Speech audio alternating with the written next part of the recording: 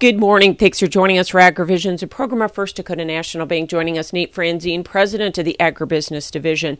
Nate, I know you've been traveling at a lot of farm shows talking to producers about their financial situation and concerns, and talk a little bit about your observations. Yeah, thanks, Michelle.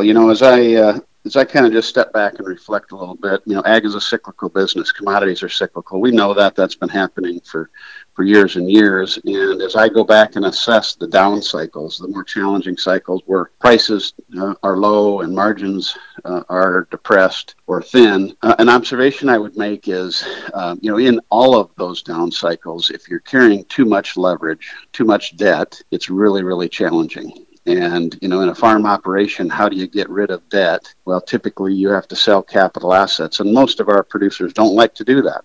It's challenging to do that, but in most down cycles, if you're carrying too much debt, it's what needs to be done to position your operation for survival. So what is different about this than what you saw in the 80s? If I go back to the 80s, a lot of the folks that struggled and didn't make it through the 80s weren't our best producers. They were slow to adapt new farming practices. They were slow to adapt new technologies, and that really hurt them. They weren't producing at the level they needed to produce at. If I look today, I think most producers are very good at production. Where we're getting hurt today is financial management and financial management IQ. And what I mean by that is, do you know your numbers?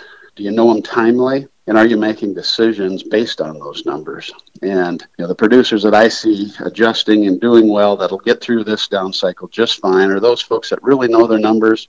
They're not afraid to make adjustments when the numbers are telling them it's not working and they need to make adjustments. And those operations that are really vulnerable and really struggling right now are those operations that don't know their numbers or don't know their numbers very timely and aren't on top of how they're doing and aren't making timely adjustments to improve their situation. Thanks so much, Nate Franzen with First Dakota National Bank and today's AgriVisions.